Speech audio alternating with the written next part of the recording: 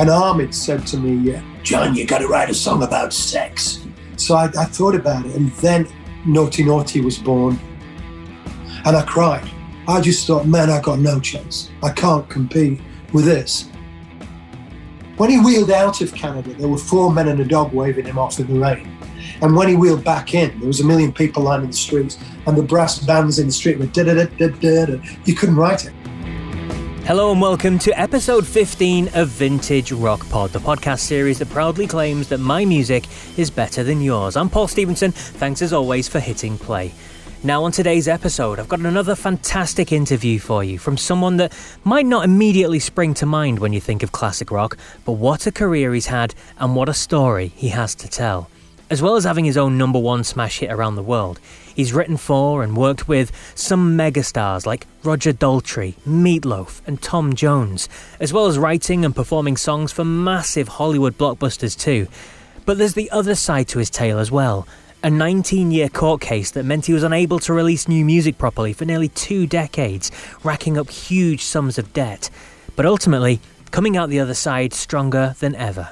I am talking about John Parr, and the interview coming up is brilliant. Also on the episode, we'll catch up with all the latest news in the rock world with author and journalist, our good friend Tim Peacock. And the Vintage Rock Pod quiz is back. A few people have mentioned it to me over the last few weeks or so it seems as good a point of time to bring it back as any, doesn't it, really? So you can test some of your musical knowledge later in the show as well. All that plus my top 5 song recommendations too. It's another absolutely packed show. Before we start though, remember to check out our new website, vintagerockpod.com. As well as having all the episodes and information and all that sort of stuff on there, there's your chance to sign up to become a VRP VIP. Sign up for our once-a-week newsletter. It's only once, we're not going to spam you, we're not going to fill your inbox, nothing like that, which over time is going to give you the chance to win some great goodies. You'll also find out about who the future guests are going to be first, and you'll get your chance to put a question forward to future guests as well. All you got to do is go to vintagerockpod.com, fill in the really short form on there, and that's it. You're a VRP VIP. Big thanks to everyone that's already signed up and received the first newsletter that we sent out last week. So with that out of the way, it's time to fire into this week's show. Now, back in my radio days, I interviewed John Parr maybe 8 years ago or so, and he was a wonderful storyteller, so he was on my hit list of guests to get on to the Vintage Rock Pod, and I'm delighted that he agreed. He was busy in the studio working on new material, but I caught up with him before Christmas for a good long chat about his career and his incredible life in general. So sit back and enjoy this wonderful interview with a really sincere, warm and talented guy. Here's Mr. John Parr. I'm delighted to be joined by a Grammy-nominated artist with #1 single around the world, 10 million plus album sales, and has written songs for so many major Hollywood movies too. And that's not forgetting winning Crufts as well. It's my pleasure to welcome to Vintage Rock Pod the naughty, Mr. John Parr. Good morning, how you doing? Or is it good evening? Well, it could be wherever at this point, couldn't it? Absolutely pleasure to speak to you again, John. I've got to mention just quickly there, Crufts. What was the story of that? It's not very rock and roll, but fantastic to win nonetheless. Yeah, well, I guess it wasn't with an Afghan, it was with a German Shepherd, so it is a bit of rock and roll, I suppose. We won Best German Shepherd Male. That's a long time ago. Well researched, man. That's a long time ago. But yeah, there's a dog called Mr. President, yeah. And we bred German Shepherds, and we were really into the breed for many, many years. But obviously, as time got more constrained and the kids came along, the dogs took a back seat. Indeed. We know that feeling well. So it's a difficult place to start with you because you've got such a long career. You've got such a wide-ranging career as well. So I'm old, that's why. Well, I didn't like to say that. I'll leave that to you. Show them a picture, though. I don't look bad. No, not at all. Definitely not. We'll start with the iconic image of you with the Gibson, the Stars and Stripes. Where did that come from? Because you've had that for a very long time, haven't you? I've had that since 71. Wow. Turned professional when I was 19. Played a residency in Guernsey. Really heavy shows, 13 shows a week. But I didn't drink anything that whole 6 months, saved the money, and then went down to Surrey Sound and bought the Les Paul Deluxe. And my buddy used to make motorbike fairings for the Grand Prix motorbike guys out of fiberglass. And he said, I'd like to make you this special mask that goes on the front of that guitar. And we put that on in 71, and it's been on and it's still on. That's incredible, isn't it? Especially the Stars and Stripes, because your major success originally came in America, didn't it? I mean, before we jump that far, though, you were in successful bands, you were touring, you did Europe, that sort of stuff, but your really, really big break came, didn't it, when you used to send out cassettes and try and get a bit of work, songwriting, that sort of stuff, and you got a call from what can only be described as a global superstar. From David or from Meatloaf, I suppose. From Meatloaf was the first one. Yeah, I mean, I signed this little, I probably told you last time, I signed this little publishing contract in 83. I was working in this little 8-track studio, and of course it was cassettes then and 1-inch tape, and 500 quid they signed me up for. Lawyer was 400, train was 50 quid, so I made 50 quid out of the deal. They used to give me £100 to make each demo, so I could afford to pay musicians. Sent stuff out. Got interest from Rod Stewart and from Diana Ross, but the call, the first bite, was Meatloaf, and that kind of changed everything. And you spoke to you before previously in my radio days, and you said that within a week of getting this call off Meatloaf, you were over there in, was it Connecticut with his family, and it all kind of snowballed from there. Snowballed there, and it's funny, I just seen Bruce Springsteen's new video, and a lot of those faces were in that same studio, a bit younger then, with Meatloaf, because they kind of shared musicians. Yeah. And it was really weird for me because I was like, a Yorkshire, a northern musician that had been in 8-track studios. Suddenly I'm in a world-class studio with world-class musicians. Within a couple of days, they're going, what do you think of this, John? You think I should do that? I was really welcome. But I was ready, I was kind of case hardened from all the years on the clubs, Now, how did you find working with Meatloaf then? Because obviously his reputation is of, a fearsome man probably, or a difficult man at times. And you obviously forged a really good relationship with him. Yeah, he's like, people say, watch it, bite your leg or he'll throw a piano lid at you, But no, he and I, we met at Newcastle City Hall. He was doing a tour there.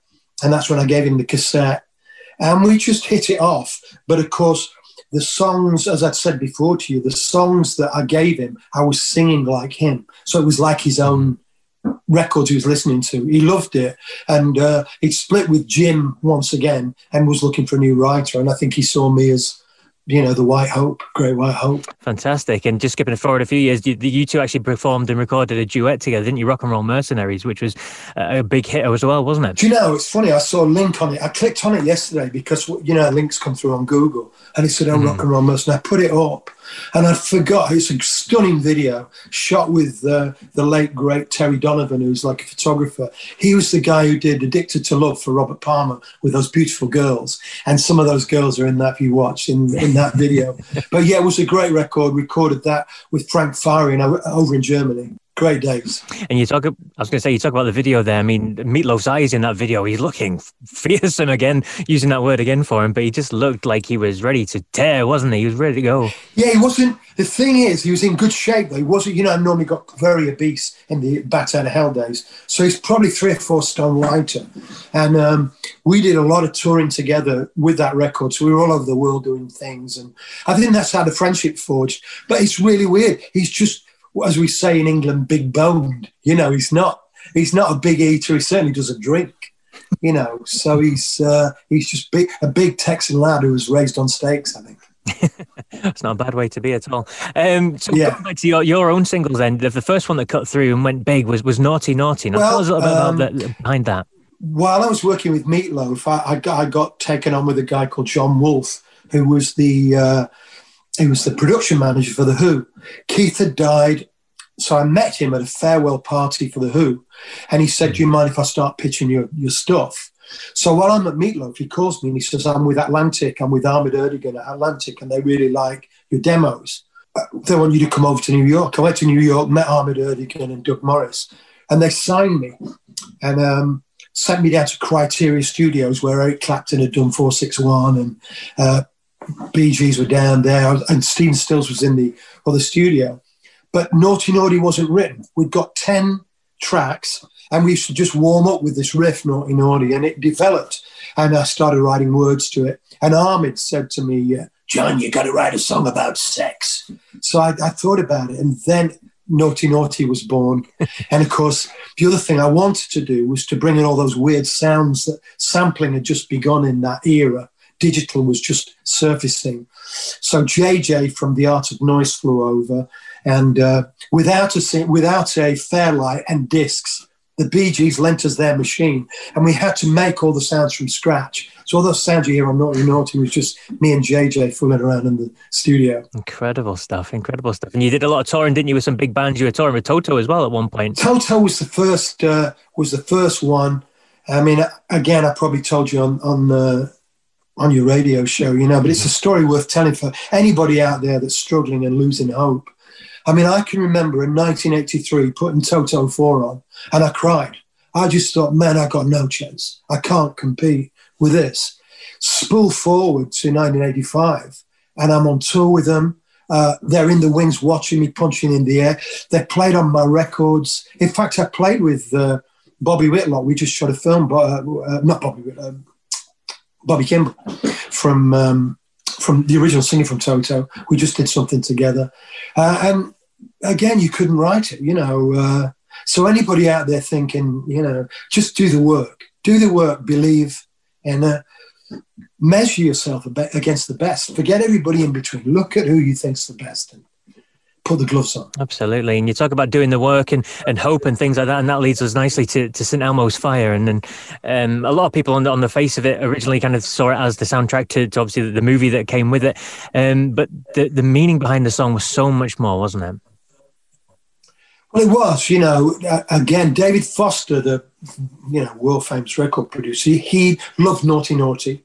And he called me and said, look, I'm doing this movie. Would you like to come over and write something for it? And I got there and he was exhausted. He really exhausted. And but I persuaded him just to he wanted me to sing something already recorded. It wasn't great. I said, look, let's try and write something.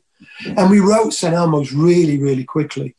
But I was struggling with the words, and I'd looked at the script and I couldn't identify. I'm a working class lad from the north of England, secondary school, left at 15. In the film, these are rich kids, silver spoon, worrying about how they're going to, Yeah. And it just didn't resonate with me. And the director, the late Joel Schumacher, came down, and I wasn't fired up. And then David showed me a video cassette of this young guy from his hometown, Vancouver, that had broken his back a year earlier. And he was literally setting out he wanted to wheel his wheelchair around the world to raise money for spinal research and awareness. There was no internet then. It was just a little story. And I watched this video and it changed my life. All my own struggles were reflected in this guy. It's kind of... It was the metaphor for my own struggle, really. And so I wrote this lyric about what I thought would happen, that he was going to go across deserts, across mountains. But I had to make it so that the film company wouldn't go, what's this pair of wheels? So they thought it was Demi Moore's Jeep. For once in his time, a man has his life. They think that's when Emilio Estevez gets the girl. But I'm amazed that they swallowed brackets Man in Motion. Then, because it was such a tight deadline, they never asked me why. And the rest was history, I knew in that moment that it was something, we'd been gifted it. It came, as I think all great music comes out of the Keith Richards go. When somebody says, Keith, where does the music come from? He goes, I do that, or I do that. He said, I don't take credit for it. I'm just the vessel for it. And, but I was prepared. And the rest, we've raised 280 million Canadian dollars for spinal research now. He wheeled around the world. He's just been inducted into the Natural History Museum in Canada. We just did the big thing. It's just, you can't believe, this little kid that dreamed, and the man that dreamed, and together with David, we reached the stars. Absolutely did indeed. And it became a global smash hit everywhere, didn't it? Everyone knows it. Everyone still knows it today. It's still played on the radio. Yeah. It's just one of those lasting legacy type of songs. There was 1 million people, Chinese people, when he wheeled across the Great Wall, and they were all singing St. Elmo's. It was like bizarre, And then when he wheeled out of Canada, there were 4 men and a dog waving him off in the rain. And when he wheeled back in, there was 1 million people lining the streets, and the brass bands in the street were da-da-da-da-da-da. It was just, you couldn't write it. It was like they'd say we got to tone it down. It's too schmaltzy or whatever, but it's not. It's true. And schmaltzy, whatever. The song is just it is just a phenomenon, and one of the best performances of it. I mean, I urge anyone to go and check it out on YouTube. Is when you did at Royal Albert Hall, and when you sang this, it was so moving and emotional. Thank you. It was lovely. Yeah, I do occasionally when I doubt myself, I will have a look at that, because it's fairly near to me now. It's not too long ago. And I think it was a double thing. It was the first time at the Albert Hall for me. I did it with Richard Marx, and Richard had lost his father. I'd lost my father. And I knew we were both doing it for our dads. So if you watch me at the very end, I kind of go to my dad. My dad always said, you don't need these electric guitars and these Marshall amps. Just sit on a stool, tell a few stories and play your guitar. And I thought, crikey, Dad, it's all gone full circle. I got a standing ovation and I'll never forget it. Greatest thing, I think for an artist, when people stand, I love it, and particularly when it's not my crowd. It was Richard's crowd, and they listened and they got it, and made it all worthwhile. It just made it all, because you can imagine, you get when you have something so big, you become this always a one-hit wonder, and everything else you do, it's almost like, and I carried that anchor dragging behind me for a long time, and because my career was mainly in America, nobody knew the rest of it. But now you realise even great actors are great, but they're known for, you did One Flew Over the Cuckoo's Nest, or what. There's always something to hang it, and I'm just lucky that I got one to hang it on. Absolutely, one indeed. Now, when you talk about songwriting and things like that, we'll move on to what you did with Roger Daltrey, and the special song that you did for him, the tribute to Keith Moon, Under a Raging Moon. Now, how did all that come about? Well, as I said, my manager for certainly those meteoric years was John Wolfe, who, he started out as Keith's driver in the 60s. Wow. And he ended up being manager. And he was still with them when they bought Shepperton Studios, and it was a film studio, everything. So I think every Who story and every Moon story, I heard it from the horse's mouth on all those millions of miles we traveled. Yeah, he'll have plenty of stories to tell as well. Yeah. And so I just thought, I want to write a real tribute to Keith and the Who, because they were so influential to so many people. They were a band that everybody was a frontman, weren't they? Everybody you looked at was just iconic. And so I was writing with a girl called Julia Downs. We wrote some strong songs together. Ironically, it was written on the piano. Okay. And when you think, obviously the keyboard bit, but it's big guitars. But it's written on the piano. And just recorded it, and John sent it to Roger, and Roger just said, man, I love it, And I recorded it with him, sang backing vocals. Then he asked me would I do it at Madison Square Garden with him. So we did it as a duet at Madison. And it was, I was a little boy, used to get with my dad and watch Muhammad Ali, in black and white at Madison Square Garden. And again, pinch yourself, I'm there with Daltrey. Entwistle was on stage, Yoko Ono, John's, I don't think Julian was there, Sean was there, all these kind of iconic people.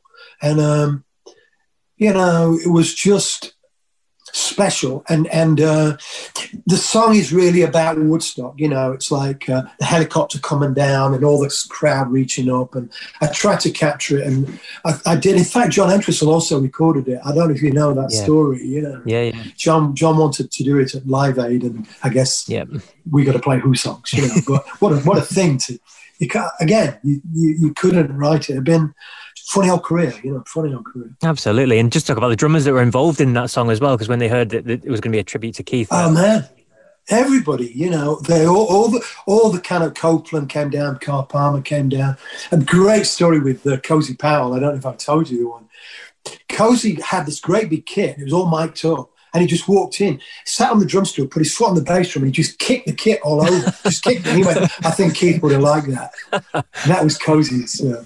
But and we didn't ask. They kind of rang and said, look, we'd love to come and play, And that was just, I grew up listening to these guys' records, And like you say, I love drummers anyway. And Keith, of course, was it, wasn't it? Kind of, there was Bonham and there was Moon, two very diverse characters, but very difficult for a drummer to kind of shine. You know, he's always great drummers like drummers, but these guys, your mum's knows who Keith Moon is. You know, that's iconic. When the man in the street knows, hey, that's Keith Moon. Yeah. Absolutely. You had a big gap in your career as well at one stage, didn't you? You had a little bit of trouble behind the scenes. Somebody in the team, I won't name him, but I put my trust in him. I loved him, and he wasn't right. And so come the 90s, I was, still clinging on to near the top of Everest, and I slid down very quickly because I was in a court case for 19 years. They just ran me ragged and ran a huge bill up. Couldn't get a major deal because there's always a little box that says, are you in litigation? You tick that box, it's good night. You can't. But I had a little deal in Switzerland that put Man with a Vision album out. But they paid for the Under Par album. But they spent all their money. They had no promotion. So I think they're very worthy records with some strong songs. But it looks like, a lot of people in their career fade. And, it's the natural thing, survival of the fittest. But it may sound egotistical, but I challenge anybody to look at any of those records and go, there ain't a couple of killers, on there. But you can't. And it got to the point where, even the rock was setting in. Atlantic Records didn't like me doing movies, so they wouldn't release Three Men and a Baby. They wouldn't release The Running Man, and they were huge movies, but and they wouldn't release the records, and they wanted me to just be this rock and roller. So that aligned to the court case. I just kind of the beauty was, there's another thing for people listening out there, not just in music. Sometimes the worst thing that you think has happened to you can actually be a blessing. So I couldn't make music, but my wife and I, we had a few bob by then, and we thought we could start. We'd struggled all our lives. We'd coppered up, that phrase, to buy a loaf of bread. We literally, my wife paid the bills for so many years.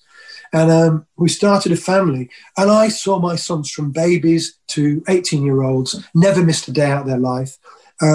That wouldn't have happened if I hadn't lost my career. So, you know what? I'll take my sons, I'll take my family. And now it's coming full circle. I'm still hungry and a few miles left in the tank. So, things are all right, But, everybody's got a story with that court case. I bet anybody you interview will tell you a sad old story, and it's awful, but I think mine may just be the longest, 19 years, and the debts I ran up, I had one point credit card debts of 150 grand, it was in those days. Can you remember when it used to come through the letterbox? It goes, borrow 10 grand interest free. And I was just teaming and ladling and then fortunately right at the end, I was able to kind of pay it all off when I won. Man, but it made me ill, it took its toll, Yeah. But talking about the positives of that again, you got to spend so much time with your family, and just speaking about, you got into martial arts, didn't you? And your sons are incredible. Yeah. I mean, Crufts came out of it as well.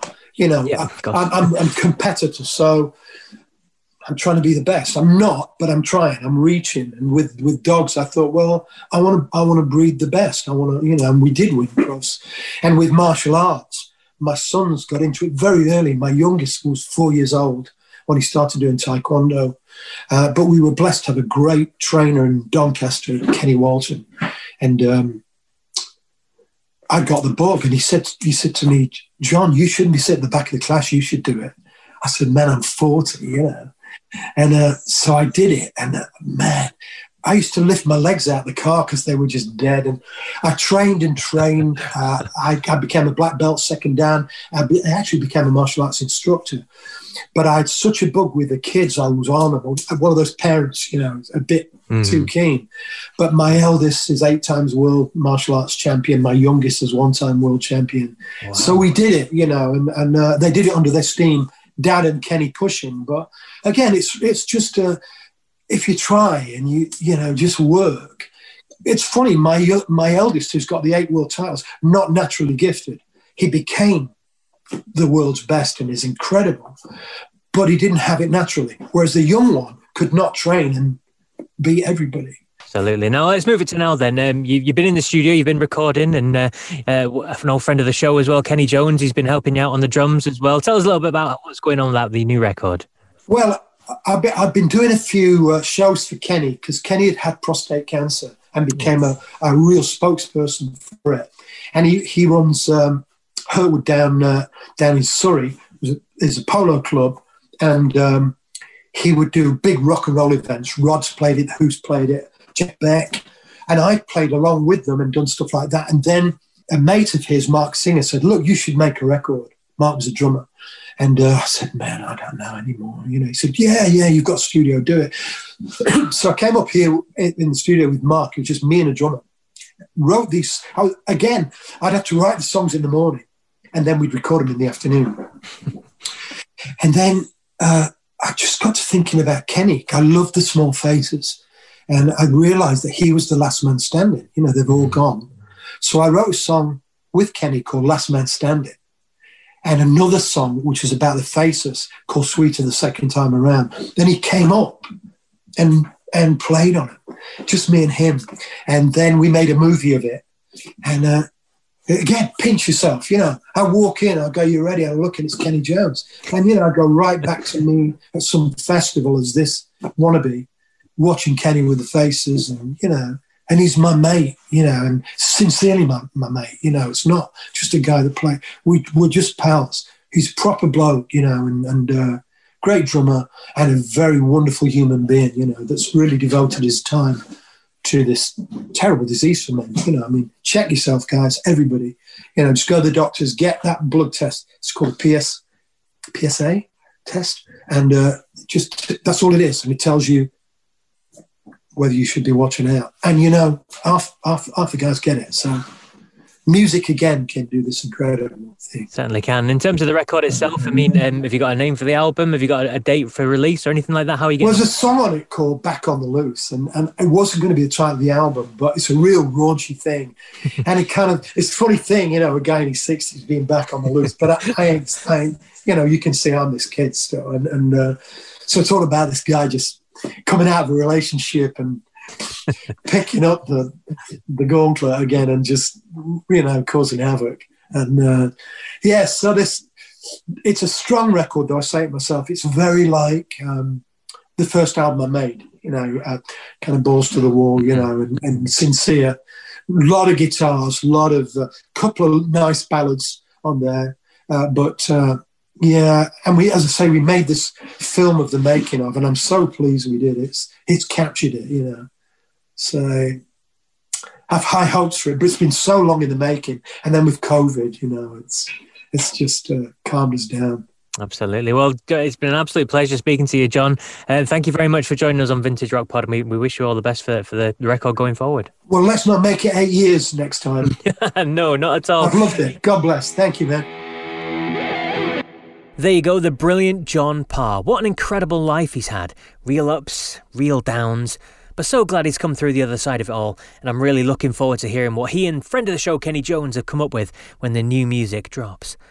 And a quick reminder, if you haven't heard any of the other interviews on earlier episodes, please do go back and check them out because there's some great insights from so many different stars.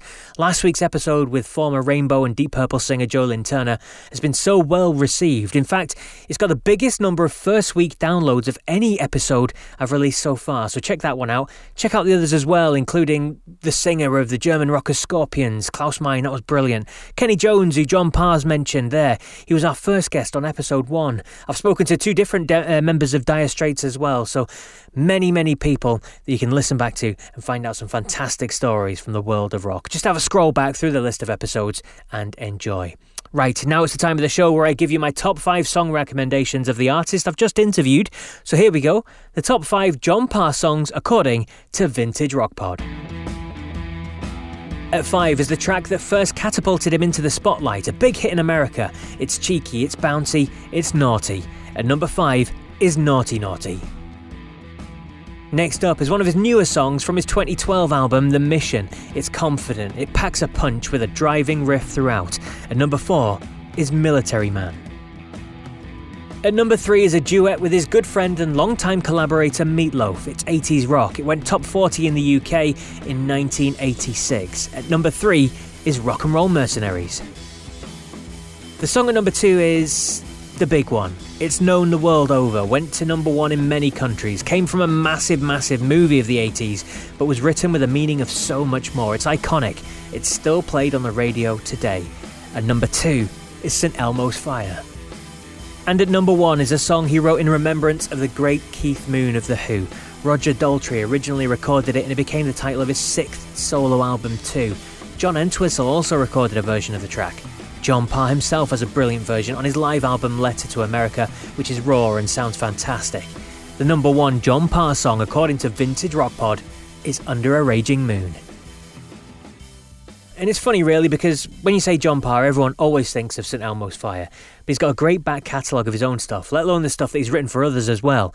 I didn't even mention Restless Heart. That was one of his big songs which came from movies. Or even the song that everyone connects with the Gillette adverts now. You know, The Best the Man Can Get? Yeah, that's a John Parr song. So there you go. As always, I'd love to hear what you think of that list. Let me know on social media. Just search for Vintage Rock Pod on Facebook, Twitter, Instagram, YouTube, that sort of stuff. Or as I said earlier, sign up to be a VIP and give your feedback directly to me too. Just head to vintagerockpod.com.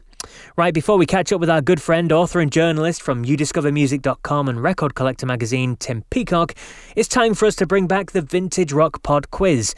And because we've had John Parr on the show and he's done so many big songs from some huge movies like St Elmo's obviously, then there was the Running Man starring Arnold Schwarzenegger, Quicksilver starring Kevin Bacon, and Three Men and a Baby starring Tom Selleck, Steve Guttenberg and Ted Danson. This week's quiz is going to be about rock music in the movies. Now, who better to take part in the quiz than a man who co-hosts a podcast about, well, songs from movies. So I was delighted to welcome to the Vintage Rock Pod Dietrich from That Song from That Movie podcast. Hello, hi, thanks for having me. No worries at all, Dietrich. Now, are you worried about this? I mean, this should be easy for a man of your talents. Oh yeah, I am nervous. Very nervous.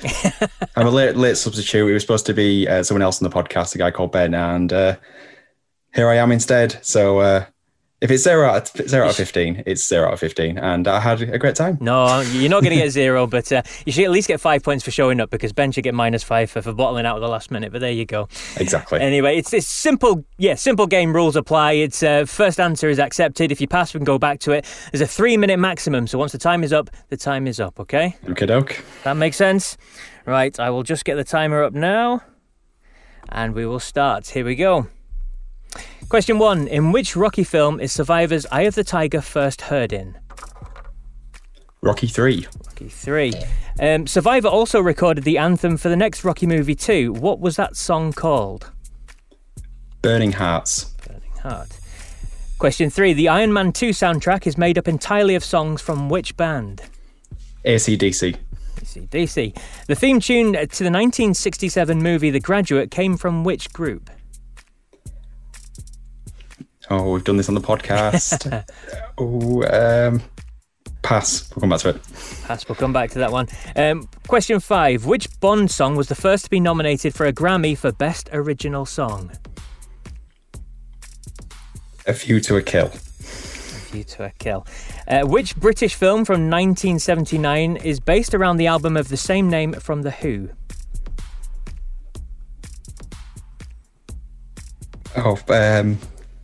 I'm going to say Pinball Wizard. Pinball Wizard. Question 7. Which band provided the hit songs Power of Love and Back in Time for the Back to the Future movie? Huey Lewis and the News. Huey Lewis and the News. Question 8. Iggy Pop's 1977 classic track Lust for Life was the song that was used in the opening scene of which movie? Trainspotting. Trainspotting. Question 9. The iconic scene of a car full of passengers headbanging to Bohemian Rhapsody appears in which film? Wayne's World. Question 10. The 1989 Batman movie starring Jack Nicholson and Michael Keating features a soundtrack from which artist? Prince. Question 11. Kenny Loggins and Berlin provided huge songs to which 1986 film? Oh, that's Top Gun. Top Gun. Answered that one with confidence. Question 12. Which band sang the signature song from the movie Armageddon? Aerosmith. Question 13. The 1986 John Hughes movie Pretty in Pink included the song of the same name recorded by which band? Pass. Pass on that one too. Question 14. Which rock legend released the song Streets of Philadelphia from the movie Philadelphia? Bruce Springsteen? And last question. Which Scottish band's iconic track was used in the 1985 film The Breakfast Club? Simple Minds. Simple Minds. You passed on a couple. Let's go back to question 4. The theme tune to the 1967 movie The Graduate came from which group? Simon and Garfunkel. And you also passed on question 13, which was the 1986 John Hughes movie Pretty in Pink included the song of the same name, recorded by which band? Oh. You've got 20 seconds, a bit of time to think. I've got nothing. I'm blanking. Really, I'm blanking. Time is up anyway. How long? Just on cue, on cue. Time is up. Well, to be fair there, Dietrich, I think you've done pretty well. You were a bit nervous. I said they weren't too difficult. So let's have a quick run through the answers and see how you got on. Question 1. Oh. Rocky film with Survivor's Eye of the Tiger was Rocky 3, correct? And the follow-up for Rocky 4 was Burning Hearts. That's 2 out of 2. Hey. The Iron Man 2 soundtrack was made up entirely of songs from AC/DC. That's correct as well. We had to go back to this one, but you did get it right. Simon and Garfunkel did provide the classic track, Mrs. Robinson. Yeah, it was in there somewhere. It was there. You managed to pull it out of the bag just in time. The Bond song, which was the first to be nominated for a Grammy, you said A View to a Kill. It was Live and Let Die. Yes. Yep. 1979 film based around the album of The Who. You said Pinball Wizard. It was Quadrophenia. Here we go. Yep. Question 7. Huey Lewis News. That was correct. He provided the songs for Back to the Future, of course. Iggy Pop's classic track Lust for Life was used in Trainspotting. Again, correct. The iconic scene where they all headbang to Bohemian Rhapsody. We all loved it. That is Wayne's World. You were correct with that one as well.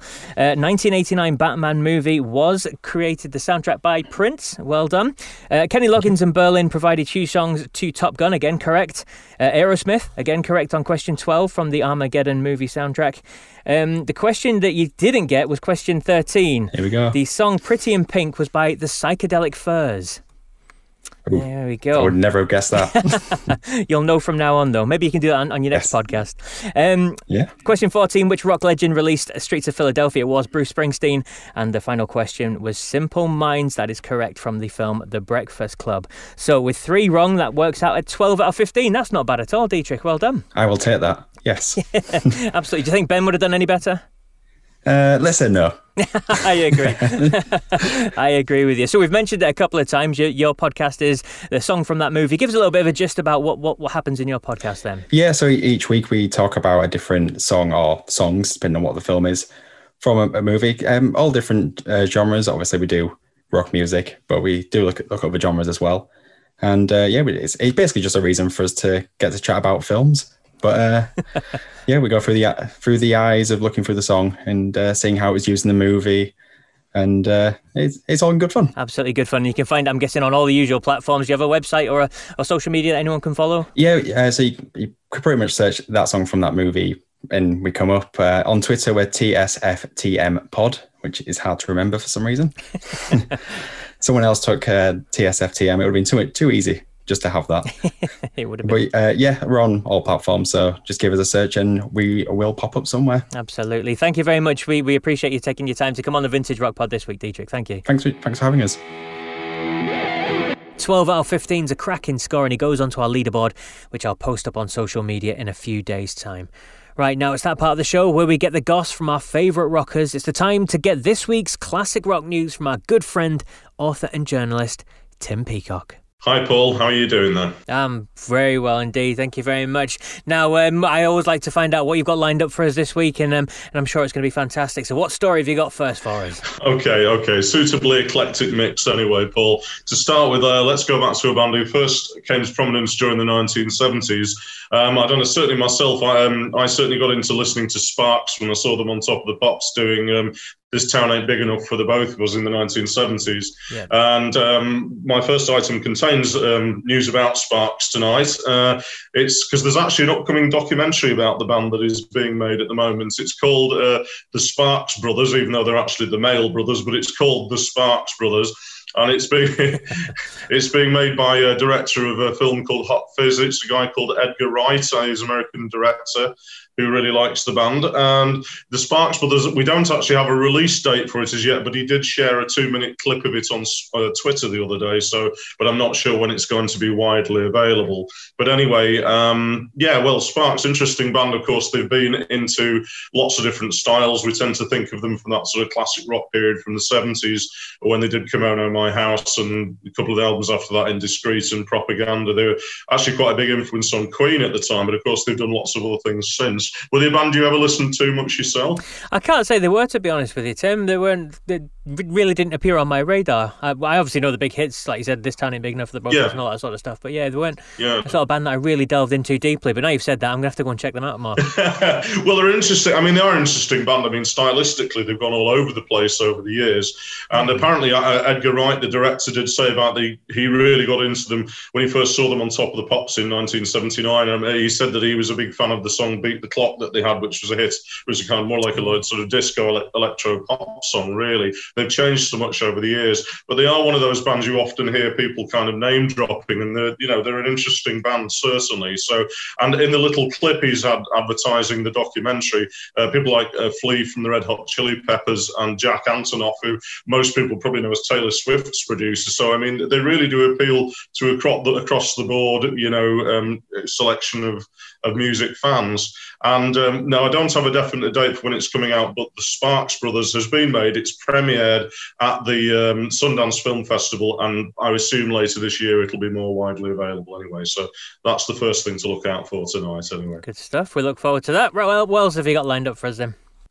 Okay, the next one, band I think we did touch on in a previous news roundup, but this is something different. Def Leppard, they've actually just kicked off they've now kicked off a weekly series of what they call thematic artist compilations. They're going to be bringing one out, like one per week, each member of the band. These are actually across their self-chosen selections of their favourite music, if you like. They're going to be across digital platforms. And the first one actually was launched yesterday, was Joe Elliott's. And it's called Electric Warriors. Now, I don't actually have a rundown of the track list with it, but if I know Joe, I've interviewed him a couple of times, and I know that there'll be things like certainly David Bowie, there'll be Queen, there'll be Thin Lizzy, all kinds of classic rock stuff on that, I imagine anyway. What's happening in the band are actually going to, each member of the band are going to be launching one of these once a week anyway. They'll be available through most digital platforms. It's things like Spotify and Apple Music and iTunes, and most of the usual suspects will have them. But Joe's one is called Electric Warriors, and that is now live. So if you go to any of those platforms, you'll be able to check that one out. Next week, apparently, it's Rick Allen's turn, the drummer, and then the other three guys will be after that. So I'm not sure in what order they're going to be, but they're into all kinds of music, really. They did that covers album called Yeah, you might remember, and that was Joe Elliott is a huge fan of Bowie and Mott the Hoople and Bolan and Mark Bolan and people, so I imagine there'll be a lot of that kind of thing, and probably some punk and various things in there too. So yeah, could be an interesting one. Yeah, it'd be interesting. I haven't seen it, but it'd be interesting to see whether he's chosen any from a newish band called The Struts, because he sang on their recent album. So indeed, interesting to see if they're included. Yeah, I think The Struts actually an interesting band in themselves. I mean, I think I have actually interviewed Luke Spiller, their singer, and they're in America. Yeah, I mean, they've spent a lot of time in the States. I think that they're from Derby, I think, originally, but they spent a lot of time in the States, and I know he's friends with people like Steven Tyler, and as you say, Joe Elliott did recently collaborate with them. So I think they're getting a lot of kudos from kind of classic rock bands. So they're a group I think will be around for a while anyway. So yeah, could be interesting. Absolutely. Could be interesting indeed. We look out for that one then. And what's the last story for us? Final one is another classic rock hero, if you like, who's sadly no longer with us, but this is about commemorating him. Gary Moore. Belfast guitar god, who, of course, there's a campaign at the moment. Before Christmas, Paul, remember we were talking about a campaign to sort of preserve the memory of Pete Shelley in his hometown in the north of England. Yeah. Belfast now wants to do something similar for Gary Moore, who, kind of local icon, local boy made good, if you like. And it was actually, apparently, it's the anniversary of his death today. It's the 10th anniversary of his passing today. And apparently there's a thing called the Wild Frontier Memorial Project, which is led by members of Gary's family and fans. And apparently they've actually gained support from the Green Party and the Alliance Party in Belfast. And they want to put up a statue to commemorate Gary and his achievements. And they want to have that in place for 2023. Apparently, Belfast was going to be like UNESCO City of Culture, or the equivalent thing in 2023. But I'm not sure, because of Brexit, whether that's made. I'm not sure exactly whether that's affected that or not. Gary's sister Patricia did actually release. She's made a statement saying that Gary loved his city, and although his career would take him everywhere, his music was always influenced by the nature and beauty of Belfast, and indeed all of Ireland. Gary was very, very proud to be from Belfast. He loved to tell people that it was his home. And, obviously he's someone who's often up there. He's mentioned in the same breath as people like, Peter Green and Eric Clapton. So certainly someone that I think people miss. So, yeah, I'd say that's probably... Would you say that? I think that's reasonable to commemorate him in statue, I think. Absolutely, yeah, he's an icon, isn't he? He's one of the greatest guitar gods there was, so I don't see any reason why there shouldn't be something to commemorate him. Yeah. Absolutely, yeah. Well, like I say, fans apparently have already raised £5,000 for the project. The only reason they were actually going to have tribute gigs to it, but because of the pandemic, obviously that went up the spout. Yeah. But I think it looks like it is on course to happen. So with a bit of luck, that will happen, and it will be unveiled in 2023. So fingers crossed on that one. Fingers crossed indeed. Thank you very much, Tim, for joining us and bringing us all the latest rock news with our favourite classic rock stars. Thank you very much. You're very welcome, Paul. Thank you. And just some other late news to add in. I spoke to Dire Straits drummer Pick Withers before Christmas on episode 12, and he told us about an online gig that he was supposed to be doing with his new group Slim Pickens. Well, it didn't go ahead due to the new lockdown enforced at the turn of the year and all that sort of stuff, but it has been rescheduled. I was sent this short recording to use on the podcast from a video he put on social media. It's Pick talking about what you can expect from his new gig. Now, he is sat behind his drum kit if you're wondering what the sounds are. It will be a little window into the music that I began playing in the mid-60s, which is basically our rhythm and blues based. And I'm really excited about it because I've got the greatest rhythm section I've ever played one since Dylan. And and I've got two talented young singers who are really well equipped to do justice to the genre. So it should be really great. So the new online show is coming live from the Hope Street Theatre in Liverpool. It's March the 6th. It's a Saturday night. Get your ticket now. It's just a tenner to see the silky smooth drummer and his new band in action. Search on social media for Pick Withers to get all the links to buy tickets and all that sort of stuff. And there you go. That's it for episode 15 then. Thanks so much, as always, for listening. Keep spreading the word. Tell your friends, your family, your colleagues, people on the street, anybody. Just tell them to get listening. Subscribe on whatever directory you're listening to this on so you can go back and enjoy all the previous episodes too, and that you don't miss any of the great guests I've got lined up to follow as well. Check us out on social media or on most platforms. Just search for Vintage Rock Pod. Leave us a review, 5-star rating, that sort of stuff on iTunes, Apple Podcasts, or whatever it is. That all helps as well. And of course, get signed up to be a VRP VIP. Head to our website, vintagerockpod.com, and fill in the form now. Go on, do it. Do it now. Do it. Until episode 16 then. Remember, if you come across anyone who isn't a fan, just tell them, my music is better than yours. Take care.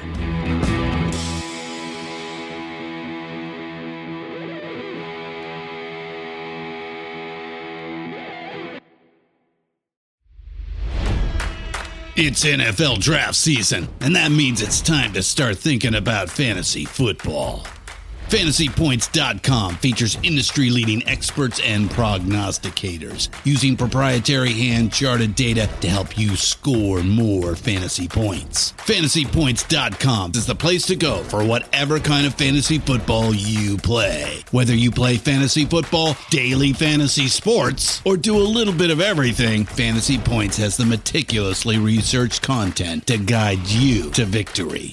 And why wait for the fall? Fantasy Points also covers the new spring football league, the UFL. Join the guru, John Hansen, Scott Barrett, Joe Dolan, and other massive names in the fantasy football universe with an exclusive offer. Use code Pantheon for 15% off any Fantasy Points package, including the all-in package, with access to every article, tool, and data nugget that Fantasy Points has to offer.